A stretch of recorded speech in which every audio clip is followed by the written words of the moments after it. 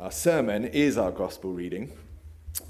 Taylor is going to come and preach for us the entire Sermon on the Mount. Jesus, widely regarded as history's greatest preacher, even by people outside the church. And this is widely regarded as his greatest sermon. This morning, I want you to imagine that you are seated on that hillside on the Mount, listening to this sermon for the first time. I think you'll find it better if you close your Bibles this once and open your ears and listen to what Jesus had to say.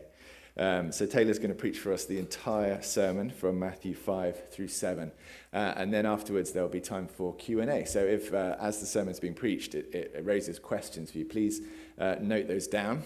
And there'll be a time for asking your questions after the sermon. And hopefully there are lots of questions. Hopefully there are far more than we can handle. So if it turns out that your question doesn't get answered in this time, then take heart that we're going to be preaching through the entire sermon over the next 3 or 4 months.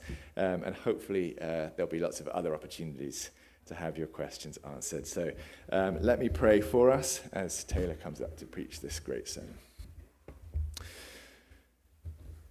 Jesus, we have long marveled at your great wisdom, at your life that really is shaped like the instructions, and we do long that our lives also would follow the pattern of yours, that we would please God in the shape of our lives just as you did, Lord.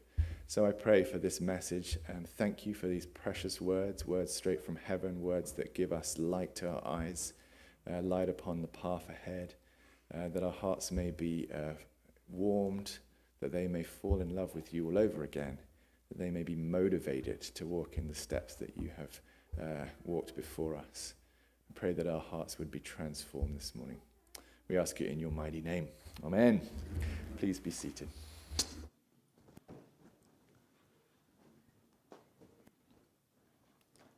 Seeing the crowds, Jesus went up on the mountain.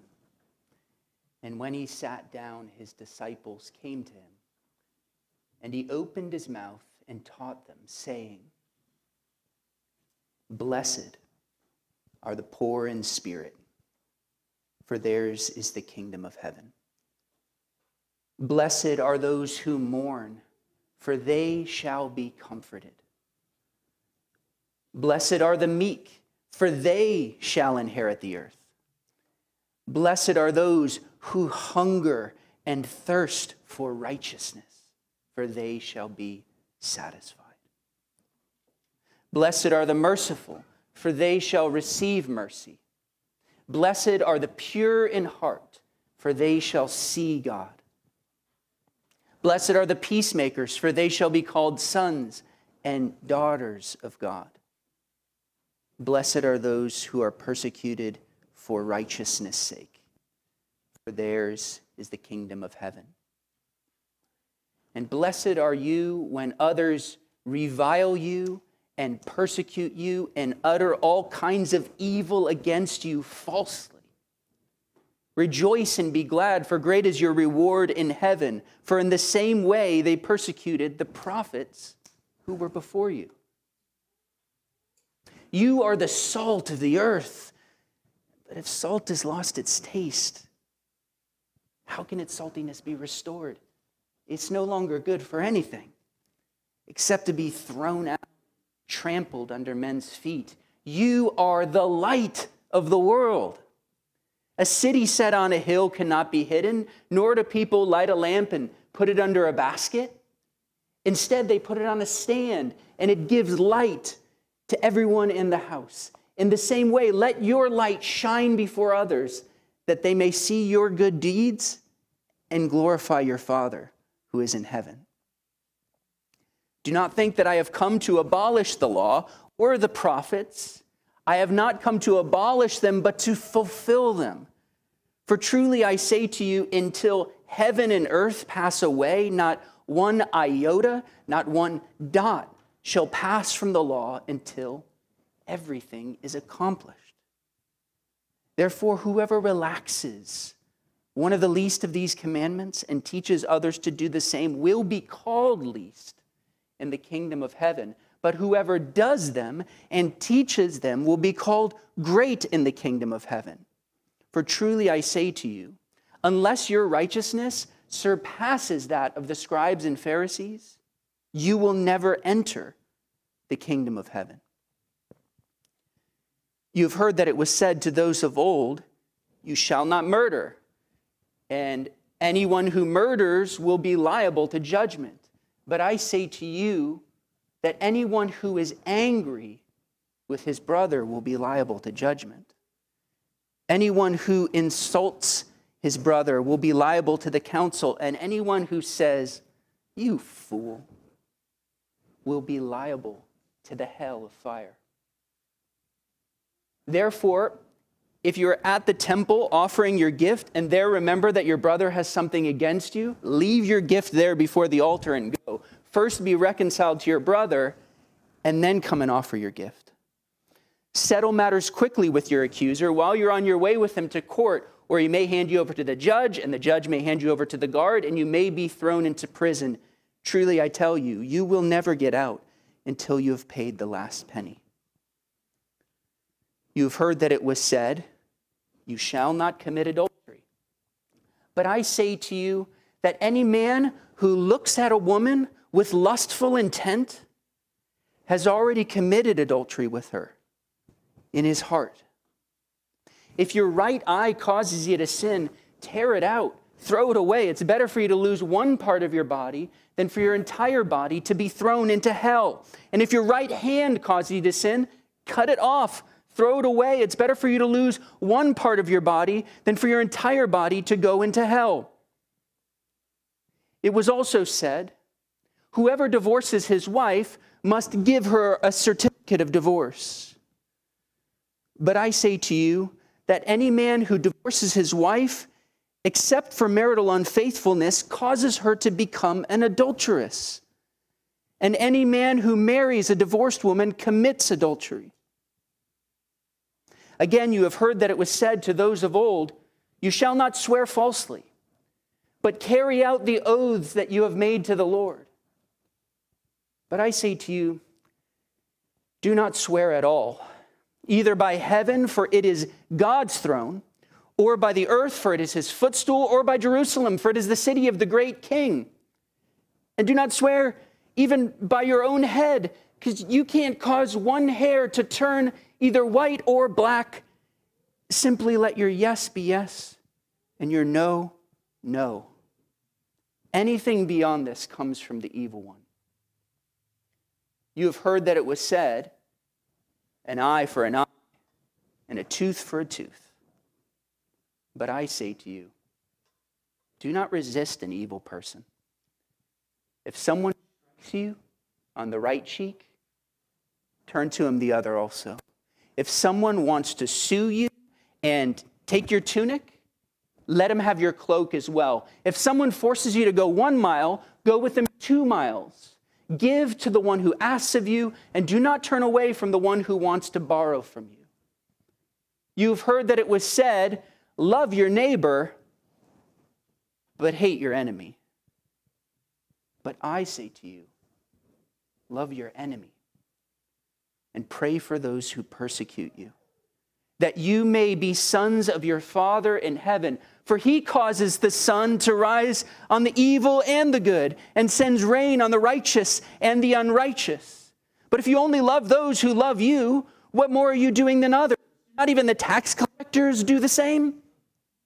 And if you only greet your brothers and sisters in the streets, what more are you doing than others? Do not even the pagans do the same?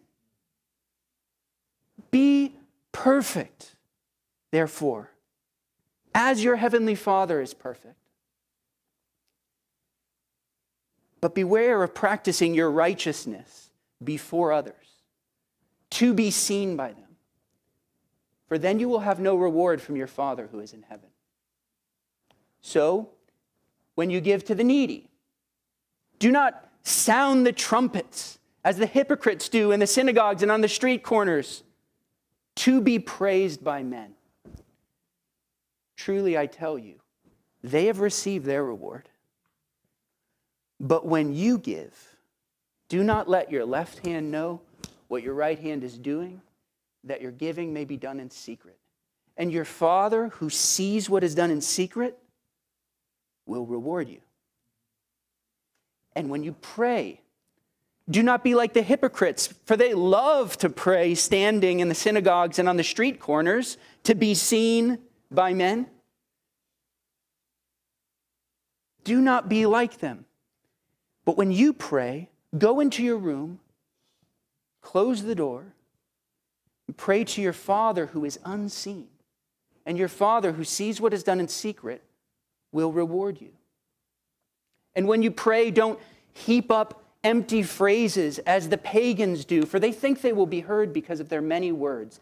Do not be like them, for your Father knows what you need before you ask him. This then is how you should pray. Our Father in heaven, hallowed be your name. Your kingdom come, your will be done, on earth as it is in heaven. Give us this day our daily bread, and forgive us our trespasses, as we forgive those who trespass against us.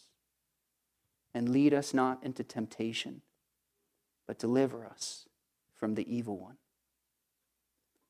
For if you forgive men when they sin against you, your heavenly Father will also forgive your sins.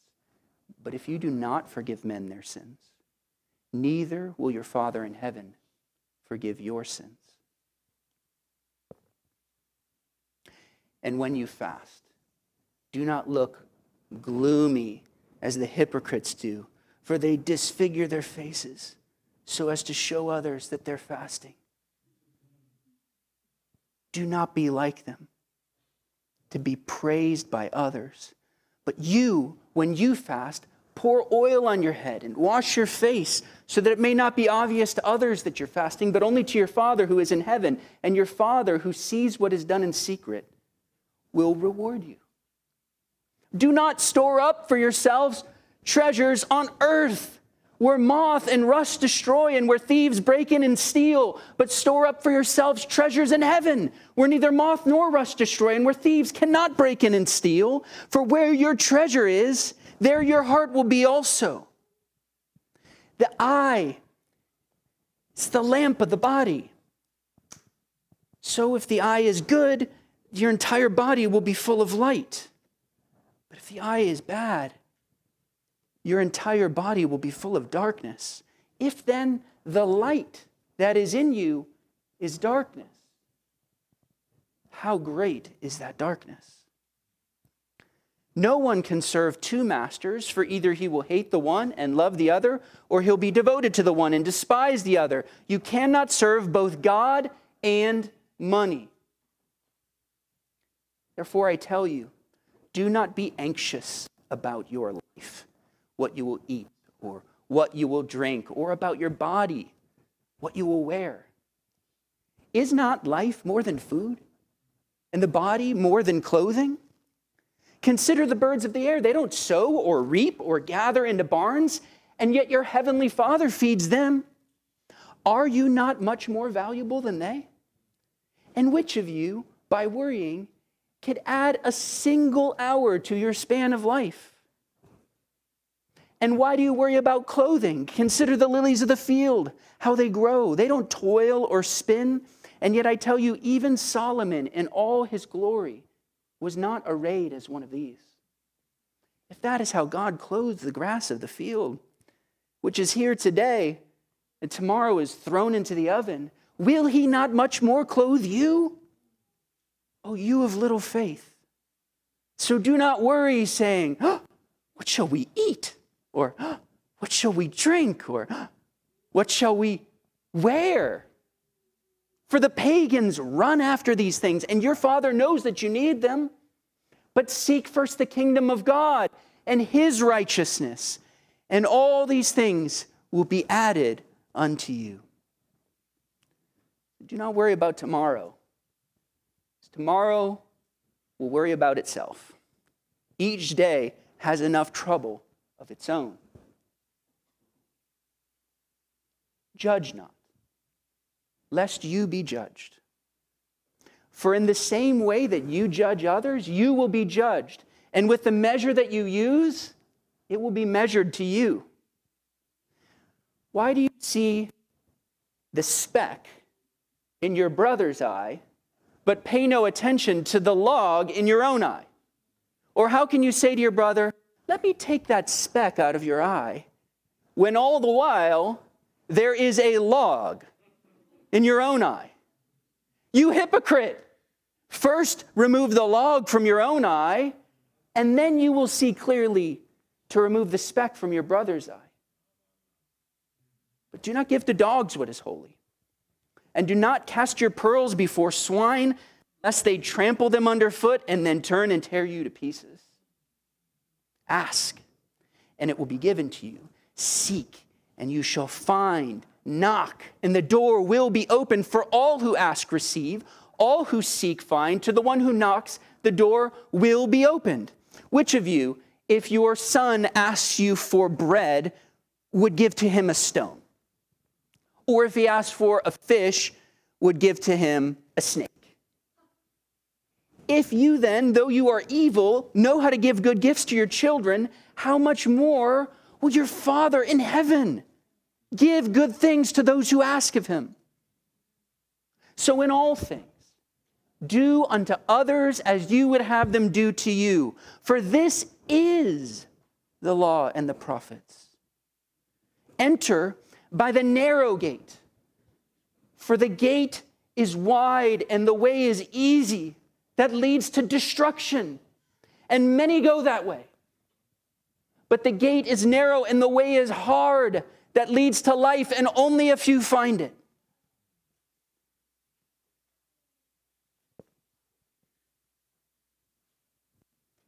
Beware of false prophets. They come to you in sheep's clothing, but inwardly are ravenous wolves. By their fruit you will recognize them. Are grapes gathered from thorn bushes, or figs from thistles? In the same way, every good tree bears good fruit, but the diseased tree bears bad fruit. A good tree cannot bear bad fruit, nor can the diseased tree bear good fruit. Every tree that does not bear good fruit is cut down and thrown into the fire. Thus you will recognize them by their fruits. It's not everyone who says to me, Lord, Lord, did we not prophesy in your name and cast out demons in your name and do many mighty works in your name? Then I will say to them plainly, I never knew you. Depart from me, you workers of lawlessness. Everyone then who hears these words of mine and does them will be like a wise man who built his house on the rock. And the rains fell, and the floods came, and the winds blew, and it beat against the house, but it didn't fall, because it had been founded on the rock. But everyone who hears these words of mine and does not do them will be like the foolish man who built his house on the sand. And the rains fell, and the floods came, and the winds blew and beat against the house, and it fell. And great was its fall. When Jesus finished saying all these things, the crowds were astonished at his teaching, for he taught as one who had authority and not as their scribes. Amen. Let's take a few moments of silence to let those words sink in.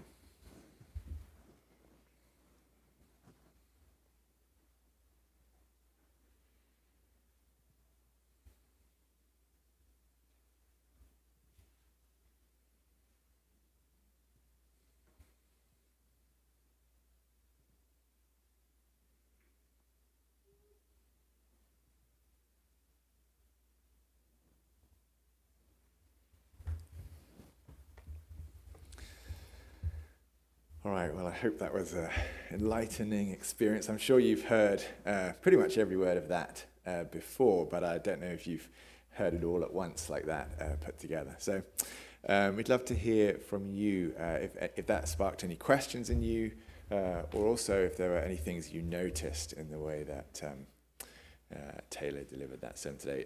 Fumi is going to be Mr. Microphone and come around.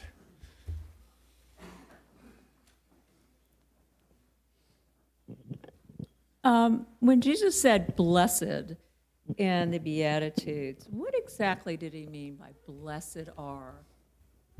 Blessed are, yeah. What does Jesus mean in the Beatitudes? That's a good question, and I was reading a book earlier this week that really questions that as an interpretation. And one of the reasons is it can sound like almost like a kind of prosperity gospel, like the favor of God's going to be on you, which doesn't really make sense because a lot of these things do not sound like states of prosperity. Mourning, being persecuted for righteousness' sake. One person I was reading this week wanted to translate it, flourishing are those who do these things. In other words, to describe a state of kind of like eternal well-being for the person. So it's like Jesus is painting a picture of what human flourishing is really supposed to look like in light of who God is. So when he says, rejoice and be glad, for in the same way they persecuted the prophets who were before you, he's like saying, hey, this is actually really good news because you're out of step with a world that's out of step. And so you're showing your alignment with me, and that's where true blessedness comes from. And so I think you can kind of take it in two ways. One way is in the hereafter. There's this idea that we want to live in the same way that we will when heaven and earth come together and Jesus' kingdom is consummated and manifest. We want to start living in that way now. When is the Lord Jesus going to start divvying up the earth to the meek? At the consummation of his kingdom, when there's a new heavens and a new earth. And so we want to start to live that way now because we believe so earnestly that Jesus is truly king even right now, that we are going to be living in step with that kingdom, even if it puts us out of step with the world. So there's a kind of a future orientation to a lot of these blessings, but then there's also a sense in which, in the Sermon on the Mount and really in the rest of the New Testament, there's a sense that the Holy Spirit will be our guide, will be our friend, will be our sustainer, so that we get to experience these blessings even in this life. This sense that even those who are mourning, even those who hunger and thirst for righteousness, and the world isn't conforming to that standard, there's a sense in which God will give us the ability to thrive even in the midst of trials.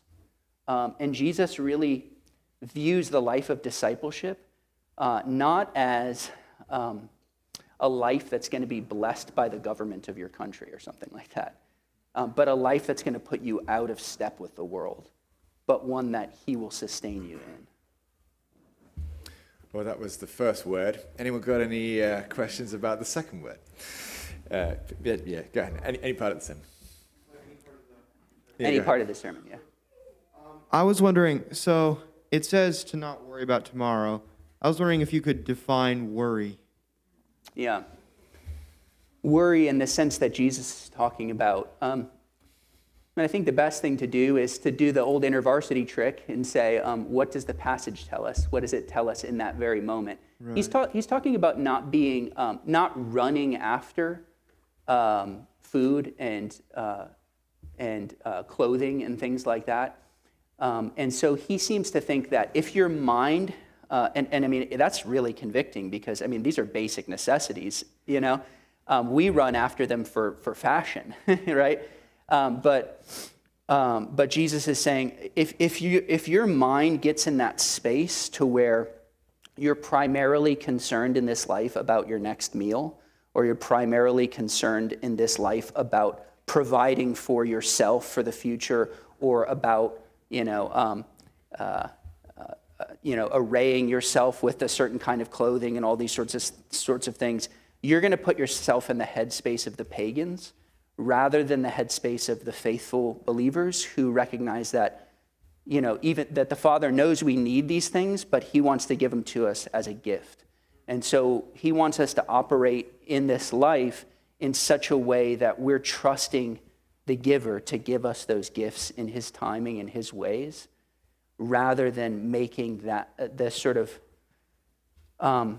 so maybe a way to put it is, we look to Jesus sometimes to say, help us to have victory in the midst of the rat race. And Jesus is saying, actually, I want to deliver you from the rat race.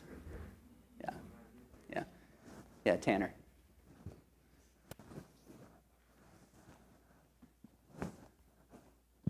Could you clarify the pearls before swine? Yeah, do not cast your pearls before swine, lest they trample them underfoot and then turn and tear you to pieces. That's a hard saying. Jesus had just been talking about the process the process of self-purification you have to go through to, and if you're going to correct somebody else, like a brother or sister in the faith. It's sort of something that Jesus elaborates on later in the Gospel of Matthew, chapter 18. Where he talks about take the log out of your eye first, and then you'll see clearly. A lot of times people think when Jesus says, judge not lest you be judged, it means never correct a brother or sister in their sin. That's actually not what he says. He says, number one, remember that you're not the judge, God is. And then he says, if you're going to correct them, make sure that you've actually corrected yourself first. We have a tendency to see other people's specks as logs and to see our logs as specks. And Jesus wants us to be of the mind that our sin is more serious. It's a more serious matter. And then he says right after that, but do not cast your pearls before swine, lest they trample them underfoot and then turn and tear you to pieces. This word that's used here was a common word that the Jewish people of his day, his Jewish brethren, used for non-believers or for pagans. And I think it's hard because it's a hard metaphor for those who are not believers to hear from the words of Jesus. But I think what he's warning us about is being so eager to correct and show people who don't even believe the truth of God and to correct them from that place, that there's a way in which they're coming from such a different standpoint that not only could your correction fall on deaf ears, but it could almost be weaponized against you. And I don't know if you've ever had that experience of, having some sort of precious truth or wanting to correct someone who's not a believer on the basis of God's word. But I think Jesus is saying, be very careful with that. And I don't think he would say that there's never a time for that. And to back that up, I would kind of zoom out to some other scriptures. But I think he's basically saying just be careful with those pearls of kingdom wisdom and how you're applying that to somebody who is a scoffer or is an enemy to the very truths that you're wanting to teach. Walk us through the eye and the hand. Taking out the eye, cutting off the hand. Okay. He said, walk us through the eye and the hand. Yeah, that's maybe the most famous part of the sermon. When Jesus says, you've heard it said, you shall not commit adultery, but I say to you that any man who looks upon a woman with lustful intent, that's the translation from the ESV. I really like that translation because I don't think that it's mere physical attraction to someone that constitutes lust. God has made human beings to be attracted to each other in these ways. But lustful intent is I'm gonna use my imagination or some sort of pornographic material or whatever to sort of feast myself on you in ways that you haven't agreed to. And that's different than just saying, I find this person attractive. It's the second look and the lingering look, that Jesus is after here. A lot of people don't like the Sermon on the Mount because they specifically feel like that part of it is impossible. And I don't think that's true. Just as a personal testimony, I remember going through that process of the Lord purifying me. And I think what he's talking about when he talks about tearing out your eye and cutting off your hand is it's the opposite of saying, how close can I get without crossing the line? The Apostle Paul says, flee from sexual immorality, right? It's this image of Joseph running from Potiphar's wife. He's like, you're trying to do something, I'm out of here. I'm like running, right? And so he's like, far from sort of flirting with the line, tear out your eye, cut off your hand. It's kind of a characteristic, like Hebrew overstatement. Obviously someone can still lust with one eye, somebody can still lust with one hand. But I think what he's trying to get at is it's so important. I remember a friend of mine in college who was dealing with pornography and just had been for many years. And this is back when people didn't have wireless internet. They had these things called Ethernet cords. All right, children. You plug it in the wall and then plug it in your computer, and that's how the internet comes. But he was dealing with it, and so one day he came and gave me his Ethernet cord. And he said, if I need to use the internet, I'm just going to go to the school library. And it was a real inconvenience for him because it was like a 15-minute walk from where we lived to the school library. But I think that was a way of him trying to gouge out his eye. Now, you're not going to be healed just through that outward action. He still needed to be purified by the Lord from the inside out. But it's kind of a statement to God that I'm going to take this seriously. I'm not just going to keep doing the same thing with my girlfriend that caused me to stumble. I'm not going to just be surfing the web at the same time of night that always causes me to stumble. I'm not going to just let myself sit and feast my eyes on people that aren't my husband or aren't my wife or whatever. And I think Jesus is warning that we need to have that kind of ascetical posture toward our flesh when it comes to this, so that we can enjoy the gift of sexuality in its right context, in his timing. There's obviously a lot of questions to ask. Let's just do one more, though, so we can keep the service going. Yeah, Ceci. Yeah. She asked, what does being poor in spirit mean? And Jesus uses that phrase right off the jump, doesn't he? I feel like that's been a convicting phrase for me as I've been thinking about the Sermon on the Mount afresh. The Beatitudes have probably been the most personally convicting to me. Poverty of spirit is best I can tell from my reading and just meditation on it, is a kind of humility, a kind of I'm not just going to assert myself and do my own thing. And I think there's a way in which we can live in this life, which is I'm going to take the highest seat, to use another one of Jesus's parables, because that's the way you get ahead in this life. You assert yourself, you put yourself first. But Jesus says, take the lowest seat, and let the Lord or let other people move you up, right? Jesus says, anyone who tries to keep his life will lose it. Anyone who loses his life for my sake will truly find it.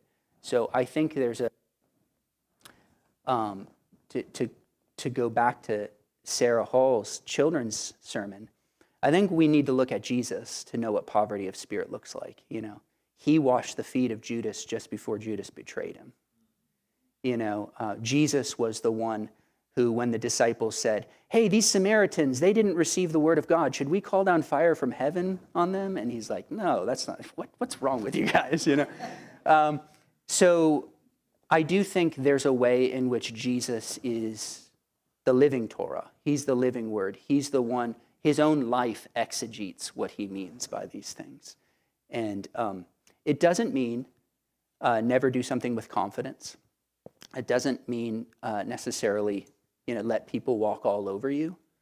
But I do think that there's a basic humility that comes from trust in the fact that God will have the final word. So I don't need to try to exercise that level of control over my own destiny.